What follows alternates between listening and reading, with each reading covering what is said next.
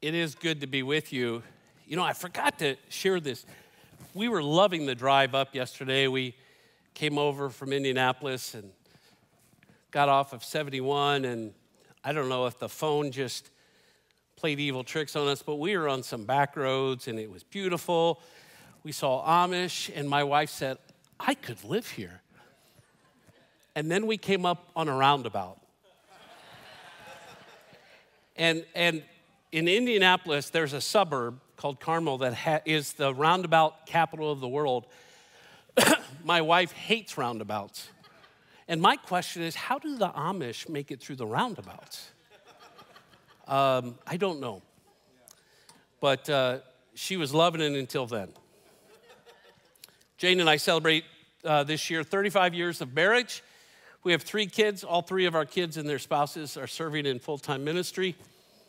Our son Jeremy and his wife Ritu they served as missionaries in Africa and now serve at Trevecca Nazarene University in Nashville, Tennessee, and on staff at Trevecca Community Church. They have 3 kids, Zane, Ruby, and Kavya.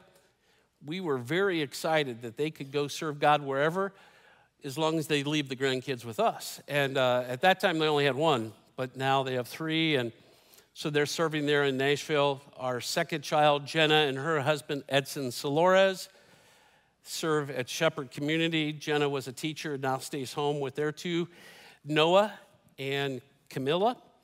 And Noah started K4 at Shepherd.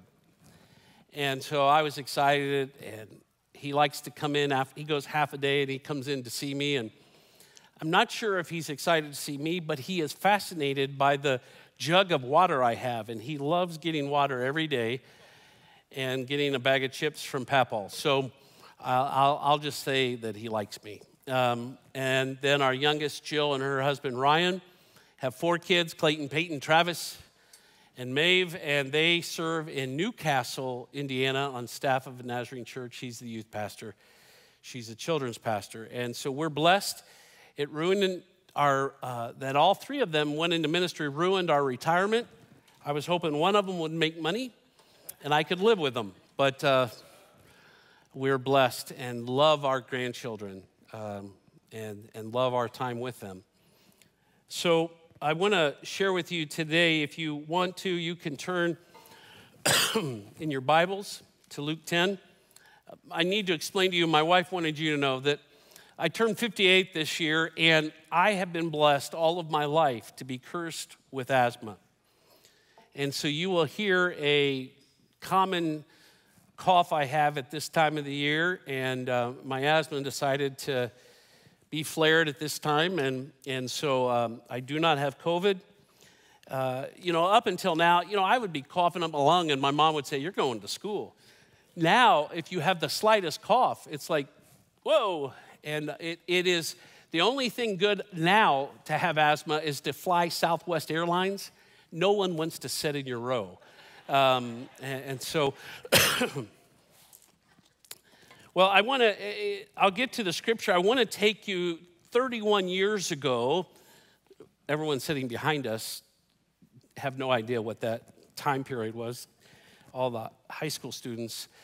But that's back when dinosaurs walked the earth and all that. And we were in ministry in Cincinnati. And I was working at a Nazarene ministry there in an area called Over the Rhine. And in the morning, I had a breakfast meeting, went home. at that time, we had 2 kids. And so went home, and Jane was there, and I got some stuff I needed, went down Quebec to Western Hills Viaduct, turned right to go into work to Central Parkway, and it's 3 lanes in, and there was a city bus stopped there, and there were 4 cars in front of me, and 2 went into the left lane, 2 went into the right, and they kept going. I pulled up, and there laying in the middle of the street was a young boy. And that young boy had run in front of the bus, been struck, and had been thrown about 20 feet. He had skidded, his coat was bunched up, and so I run over to him, And I pull his coat down. In his left leg, which is where he got hit, the bone is protruding. He's bleeding profusely, and he is not breathing. There's blood trickling from his nose, his mouth, and his ear. I take my coat off, I lay it across him, and there is a pickup right behind me. Two ladies jump out, and one comes running towards me, and she says, "We're emergency room nurses from Children's Hospital. Do what I say." I'm willing to listen. And the other nurse grabs this big first aid kit and comes over. So the one nurse begins working on his leg to try to stop the bleeding.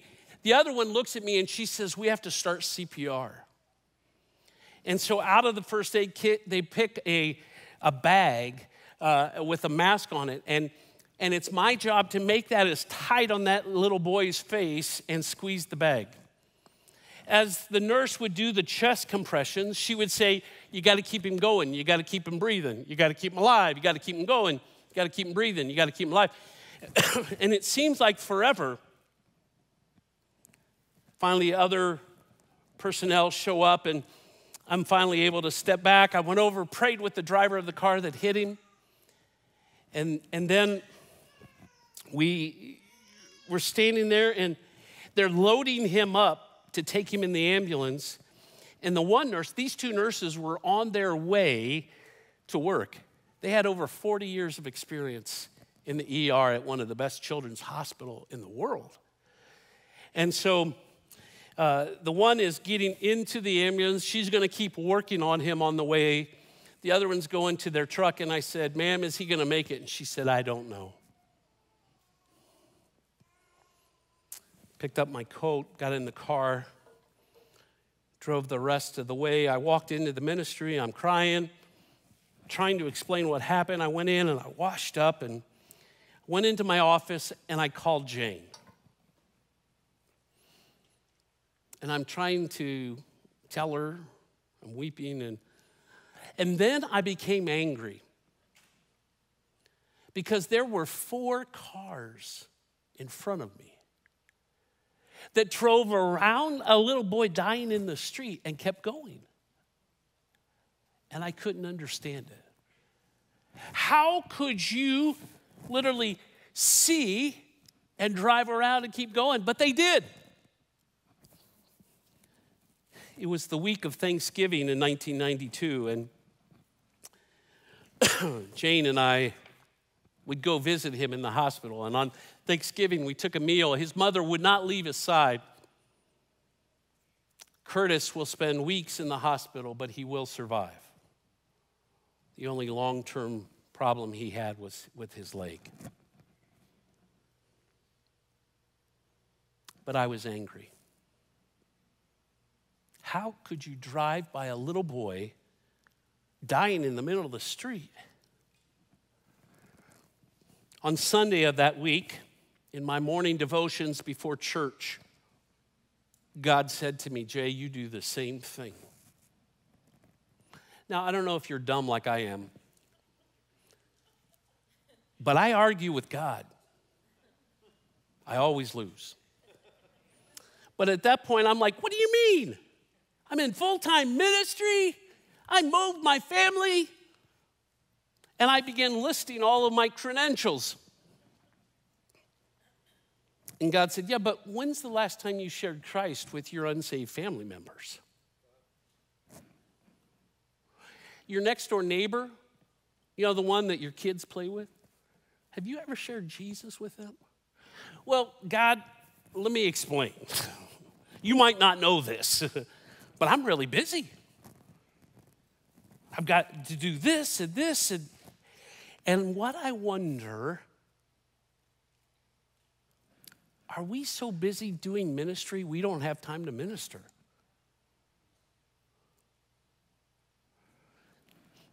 Are we rushing to the next Bible study or board meeting and driving by someone dying a spiritual death in the middle of the street?" Well, let's look at the Good Samaritan story, Luke 10.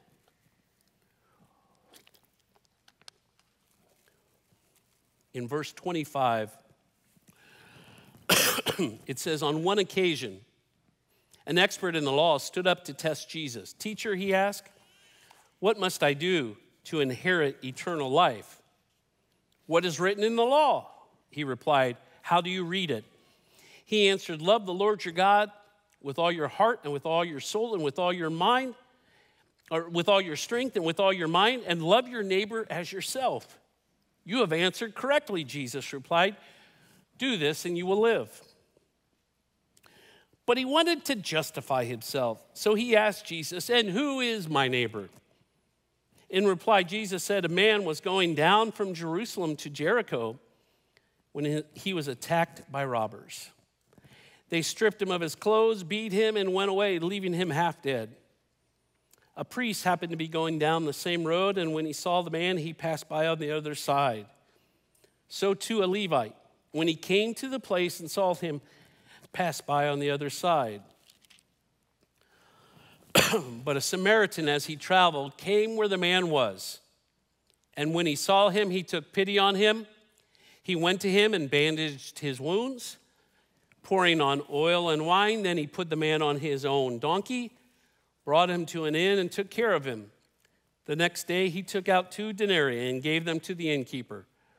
Look after him, he said, and when I return, I will reimburse you for any extra expenses you may have.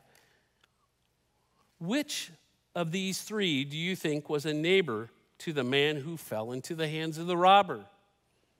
The expert in the law replied, the one who had mercy on him. Jesus told him, go and do likewise.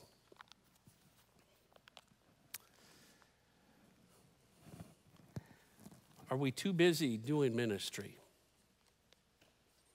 that we don't have time to minister? Love your neighbor. We've already talked, you're doing great things in your community. But this command of loving your neighbor, as my daughter said at a sermon, isn't a conference call, it's an individual call. This isn't about Worcester Church of the Nazarene. It's about you. It's about me. So let us hear today what God desires for us. So when he puts into our path those who need spiritual CPR, we can keep them going, keep them breathing, keep them alive. You know, he also, teenagers, he didn't say this is when you become an adult.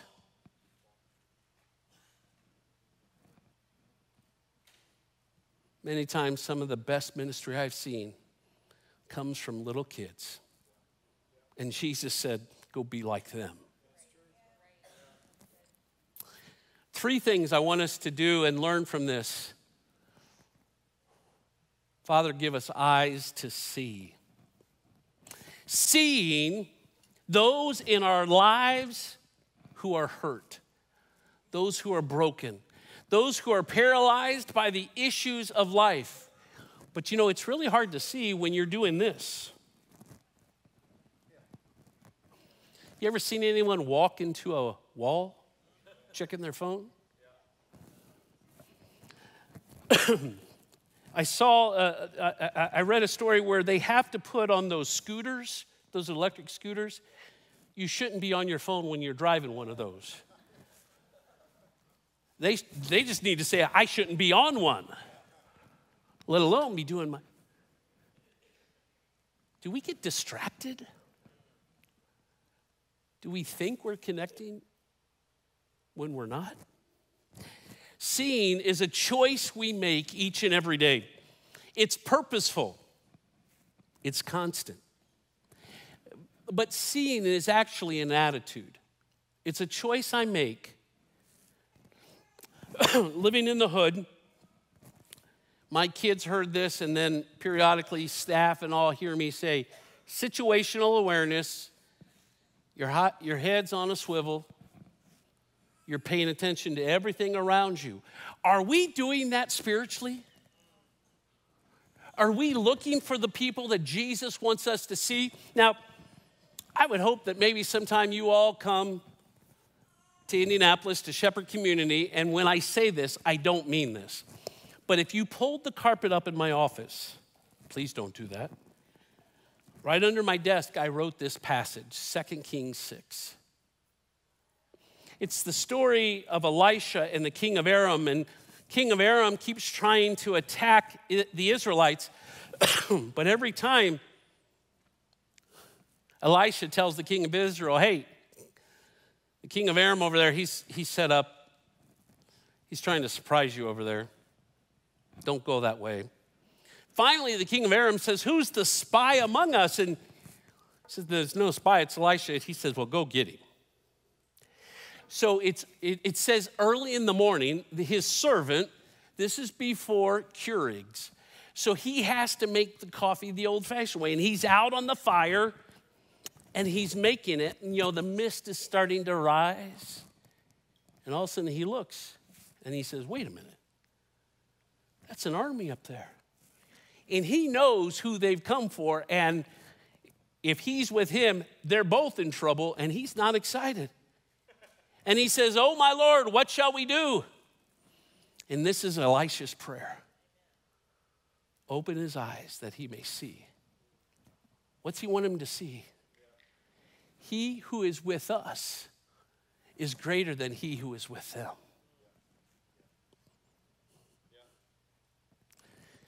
When you're in situations that you see people and you say, if you'd have met Mike, there is no way you would have thought God could ever touch Mike's heart. And that's what Mike thought. Tattoo, feel my pain. That's how he lived. But Jesus died for Mike. Give us eyes to see that he who is with us is greater than he who is with them. This really starts with prayer. And think of this. What did Jesus do? Did he go to the rabbinical school to pick his disciples? Oh, he looked at these really rough teenagers. And he said, I see what they can become. Do we have that vision? Not to see what we are, but to see what can come. Let me tell you, I never thought Joe was going to be a police officer. I thought he could have been a customer. But God intervened.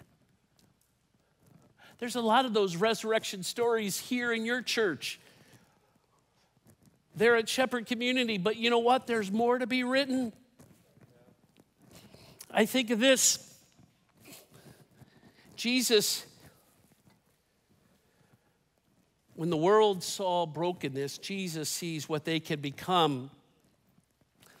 Think of this, and I am not gifted in music, and nor could I jump that much. At 58, I want to drink the coffee he drinks, whatever it is, double shot of espresso, I don't know, I need it. But I'm not a singer. But maybe you remember a song, if you grew up in the church like I did, Zacchaeus was a wee little man, and a wee little man was he. Where was he? He was up in a sycamore tree. And Jesus saw him because Jesus was looking for him. Do we have eyes to see? Are we looking for those broken people in our lives?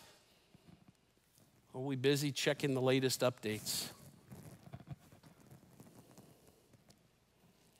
Sometimes we're looking for the wrong things. What I really fear is that maybe our busyness keeps us from seeing. Jane and I were going to speak in Florida, and this will happen quite often. Even as I drive, I'm paying attention, and I would say, "Did you see that wild hog?" She'd look up, "No." And I'm always looking, and she's like, "Could you pay more attention to the road?" And but at 70 miles an hour, it's hard to see things. Jesus did ministry at 3 miles an hour. It's how fast you walk. Father, give us eyes to see. How can we begin our day with, Father, let me see the people you want me to see. Not the people who I target from the beginning of the week. No, Jesus said, did you see them? Because I'm such a giving person, I gave asthma to 2 of our 3 kids. They really appreciate that. And growing up, Jane spent a lot of time at the pharmacy. Lots of medicine for me, lots of medicine for them. But Jane went in there with a vision to see people. We'd walk in and they'd run over and say, hey, Jane, I want to share with you my prayer. I'm like, wait a minute, I'm the pastor. They didn't care about titles. They connected to someone who saw them. And the cancer diagnosis and the challenge with a child, all of these things because someone saw them. You know, it's interesting if you study the unfortunate tragedies of some of the mass shootings, one of the common statements made by mass shooters is they'll say, no one sees me. Father, give us eyes to see. The second thing, so Father, give us eyes to see, give us the courage to stop. I have no idea the excuses for those 4 people who drove by little Curtis.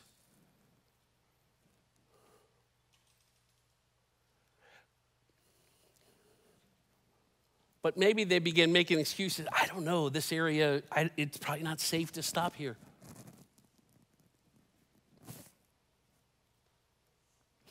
Maybe they say, I don't know what to do. Let me tell you, if we have the courage to stop, God shows up.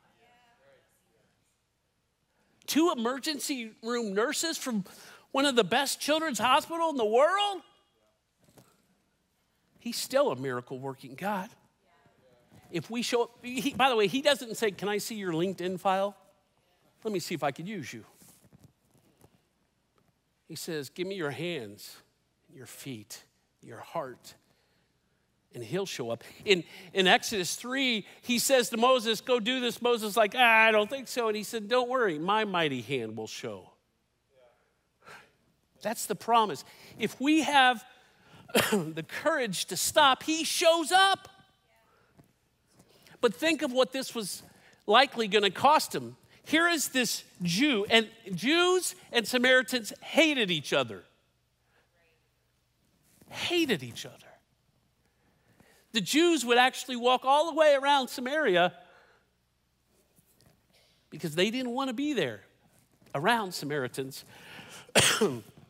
This road that we're on here, Jericho to Jerusalem, about 17 miles. Maybe if you've taken first aid training, they'll say, is the scene safe? In this situation, absolutely not. He didn't know if the people who had done this to him were there. But think of this. If he stopped and a Jewish man came up, what would he say? Oh, yeah.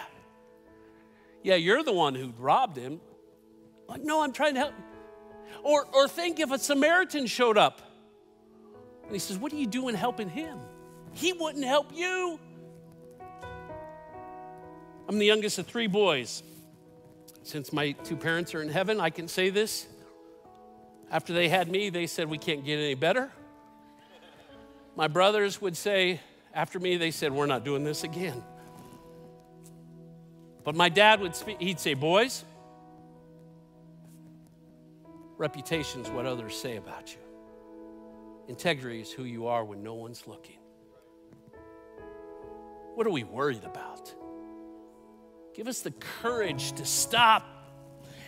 You ever been at a party and you're talking to someone, shaking their hand, and they're looking over your shoulder?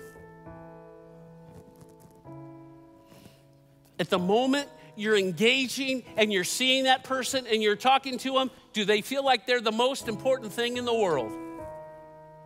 Jesus did. This isn't passive. This is active stopping. Focused on now. Think of this. Jesus is being rushed with a ruler whose daughter's dying. You know, let's go, let's hurry. We live ministry at 70 miles an hour. And woman with an issue of blood, rejected by society. She reaches out and touches him. She's healed. But what does Jesus do? He stops. Why? Because she needed more than a physical healing. This is one of the most powerful portions of the scripture. He says, who touched me? As if he didn't know. And everyone backs up. Oh, wait, it's her. She's unclean. She could be stoned for what she's just done. And what does Jesus say to her? Daughter, you're mine.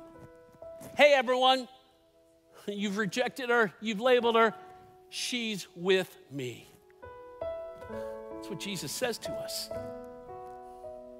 Are we willing to stop and say to the rejected, the broken, the paralyzed, Jesus loves you. African pastor of mine, friend of mine said, Jay, sometimes we focus on the destination and miss the journey. Ministry at 3 miles an hour.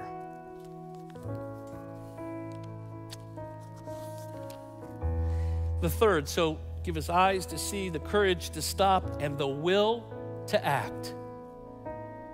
God shows up, folks. He's a miracle working God. And what he doesn't need us, but he wants to use us. He wants to use our hands and our feet and our hearts to love our neighbors.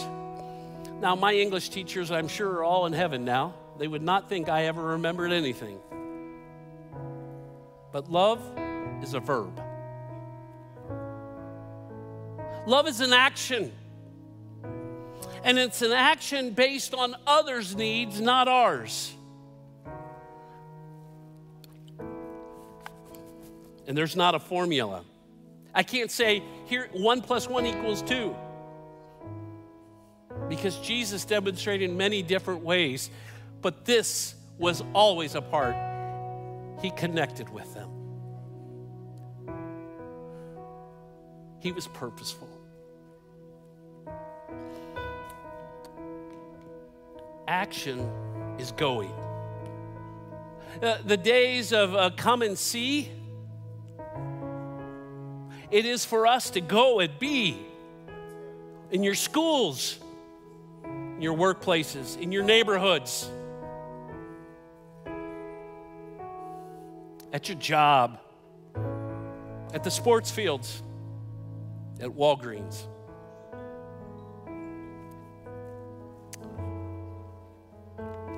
Who's your neighbor?